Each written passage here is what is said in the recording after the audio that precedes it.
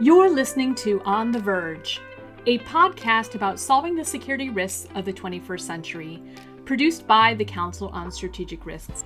Tune in for expert interviews about some of today's most pressing existential problems, including climate change, global pandemics, bioweapons, and nuclear proliferation. We'll discuss some of the major challenges and outline potential solutions for preventing worst-case scenarios. At the Council on Strategic Risks, we believe that we are on the verge of a better tomorrow.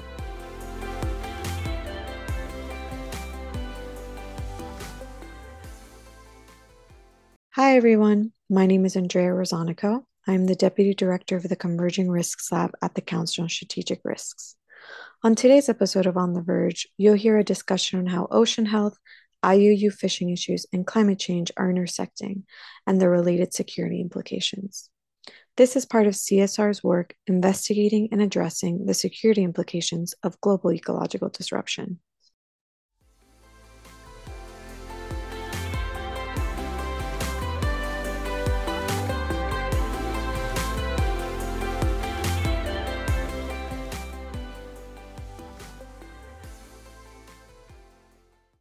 Today, I'll be speaking with Johan Bergenäs. Johan is the Senior Vice President of Oceans at WWF US. He leads global programming at the intersection of ocean health, climate resilience, private markets, blue finance, and environmental security. Prior to joining WWF, Johan worked for Paul Allen's Vulcan, was the co-founder and CEO of a technology startup, and held positions with the Stimson Center, Monterey Institute, Oxfam America, and Linköping University. Johan, welcome to On the Verge. Thank you so much for having me. It's a pleasure to be with you. Great. Let's go ahead and dive in. For our listeners who are not familiar with these concepts, can you expand upon what global fish wars mean and how it centers on climate change, ocean health, and IUU, or illegal, unreported, and unregulated fishing issues? Of course. I think for your listeners to really put this in the appropriate context is that we have and continue to fight wars or engage in military disputes over oil and gas and diamonds and sugar and even spices. And fish as a commodity is no different. In fact, one might argue it is even more important than the commodities that I just mentioned, because half of the world's population depend on this protein for basic food needs. It is an essential commodity for livelihood for hundreds of millions of people, and it is the most traded food commodity in the world. So those types of characteristics drives competition over this resource, and the data doesn't lie. In the last 75 years or so, between World War II and the end of the Cold War, 1/4 of all military disputes, and this is really important, 1/4 of military disputes between countries was over fish or fisheries. And I don't think that people appreciate just how contentious this issue is. And only in the last 40 years, we've seen an uptick in conflict over fish by 20-fold. So this is a commodity that countries and communities have and will compete and fight over. And so that's sort of the context of, for example, why the US Coast Guard is now saying that overfishing or IUU fishing is the most important global maritime security threat. So these are very serious institutions who are talking about this issue in the context of war and peace. And the last thing I think is important to recognize here is that population growths are going up, fish stocks are coming down. So the finite nature of this commodity or this natural resource is going to be even more important. And so that's what we are talking about: future fish-rich places and future fish-poor places, and the conflict and the crime and societal instability that we will find in these areas. And so that's how we tend to think about the issues. Sure. And clearly, this is an incredibly global issue. And so through your work and running through those stats that you shared with us, What have you identified as the key analytical gaps or challenges in understanding how these dynamics interact at any given time? Yeah. Well, I think the first dynamic there is that the issue that is going to be a force multiplier for future fisheries conflict is climate change. So climate-driven fish migration because of hotter oceans, because of more acidic oceans, because of different currents in the oceans, is going to move fish stocks from one place to the other. And that's going to cause all sorts of challenges for communities and countries in terms of their dependency, right? The good news here is that we have decent climate data. We have decent fisheries migration data. Where we need to do more work is to understand that when fish move because of climate, what will humans do? What will communities do? What will countries do? And even what will be the great geopolitical consequences of this commodity moving from one place to the other? And that's where we really believe that using data, science, and predictive analytics to help governments and NGOs and the private sector prepare better for where we're going to see these stressors is an important gap that we want to fill.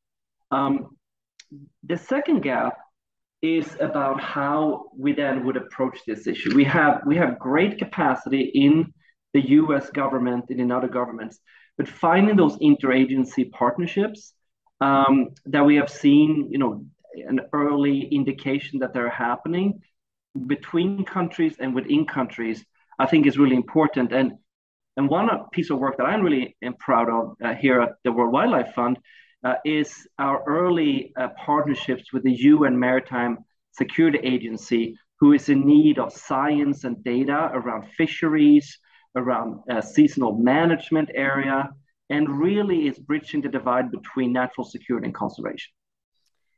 And pulling the thread that you mentioned of kind of understanding how fish will move and because of climate, and really getting to the point of how are people going to react to that? How are countries going to react to that? What are the geopolitical implications of that? Are there certain regions or scenarios centered on these intersections that you're most concerned about in the near term? Absolutely. I'm worried about two things primarily. The first bucket of issues that I see are artisanal or nearshore communities in countries that are going to be fish poor in the future as a result of some of the things that you and I have been talking about. And the reason I'm concerned about that is because they are so close already to being in a position of dire need. So, certain parts of their livelihoods and food security moving over the next couple of years will be detrimental to these communities that are already vulnerable in terms of food, in terms of work. And I'm concerned about how that's going to impact border security, migration patterns, instabilities in those communities, public health issues, and of course, crime and conflict. And I think currently we are very ill prepared to come up with alternative sources of food and work and to manage massive population movement. So that's the first body of concerns that I have at the very, very local community level. The second part of what I consider to be a very, very serious issue is the geopolitical aspects of this. And that's going to likely be about the species that have long and very significant migration patterns. So tuna is one of them, right? The industrial fleets that have been developed to pursue that particular commodity.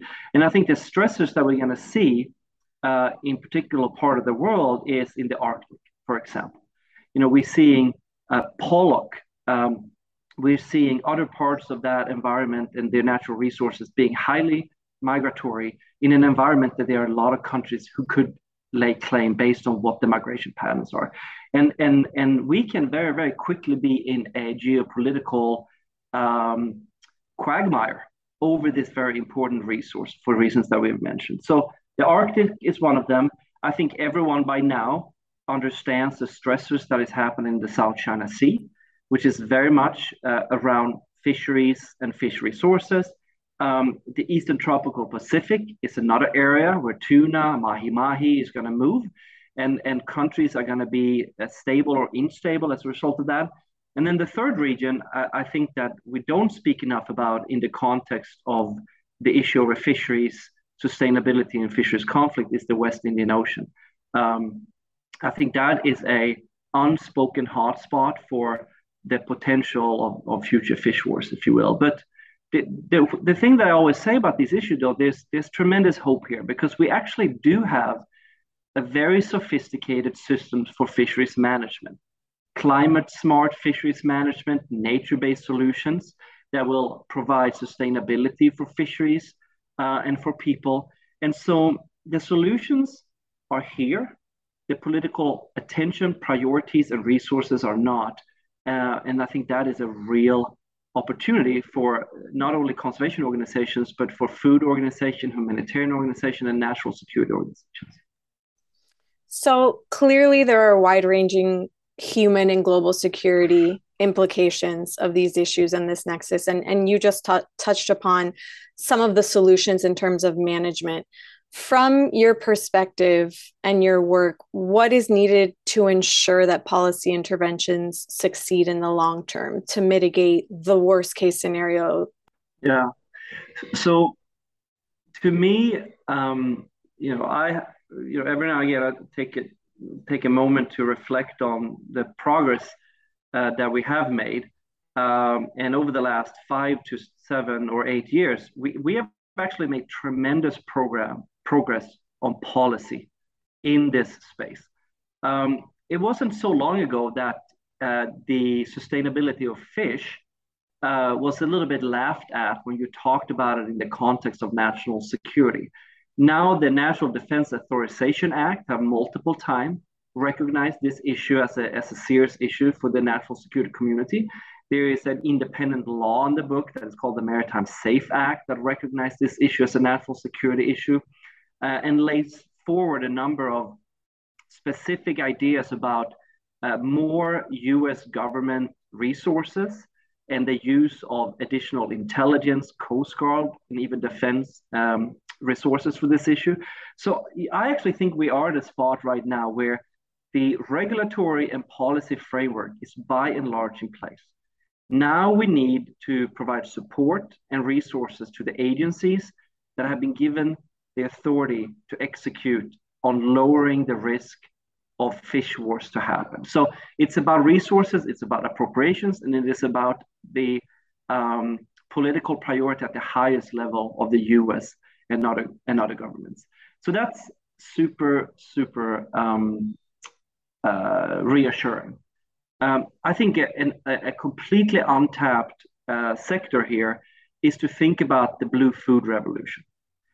How do we build systems globally with the private sector, the public sector, with the NGO sector that brings blue food to scale so that we avoid some of these insecurity and scarcity dilemmas in the first place? And I think there's a ton of both policy, technological innovation, and resources that can be leveraged there. And then, of course, it's the private sector. And what's the good news about this issue is that this commodity, fish, is a commodity that is heavily traded, and as such, there is an inherent reason for industry to be a part of the solution of making these commodities sustainable. And WWF is spending a lot of time thinking about sustainability in the seafood industry, and we're making great headway there. But then, of course, there's also a big risk. We have seen other issues like blood diamonds, being sourced in a conflict in human rights, risky environment. And we've seen other commodities that has been sourced in terrible, terrible ways. And if we don't start to point out that could also be the case for seafood, the risk to financial institutions, insurers, and the private market will be vast. And I think there's an untapped opportunity to raise that and to partner up and really de-risk in this space. Absolutely. Johan, thank you so much for explaining these issues and for joining me on the Verge podcast today.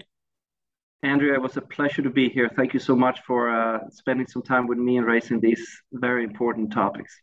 To learn more about Johan's work, visit www.oceansfutures.org.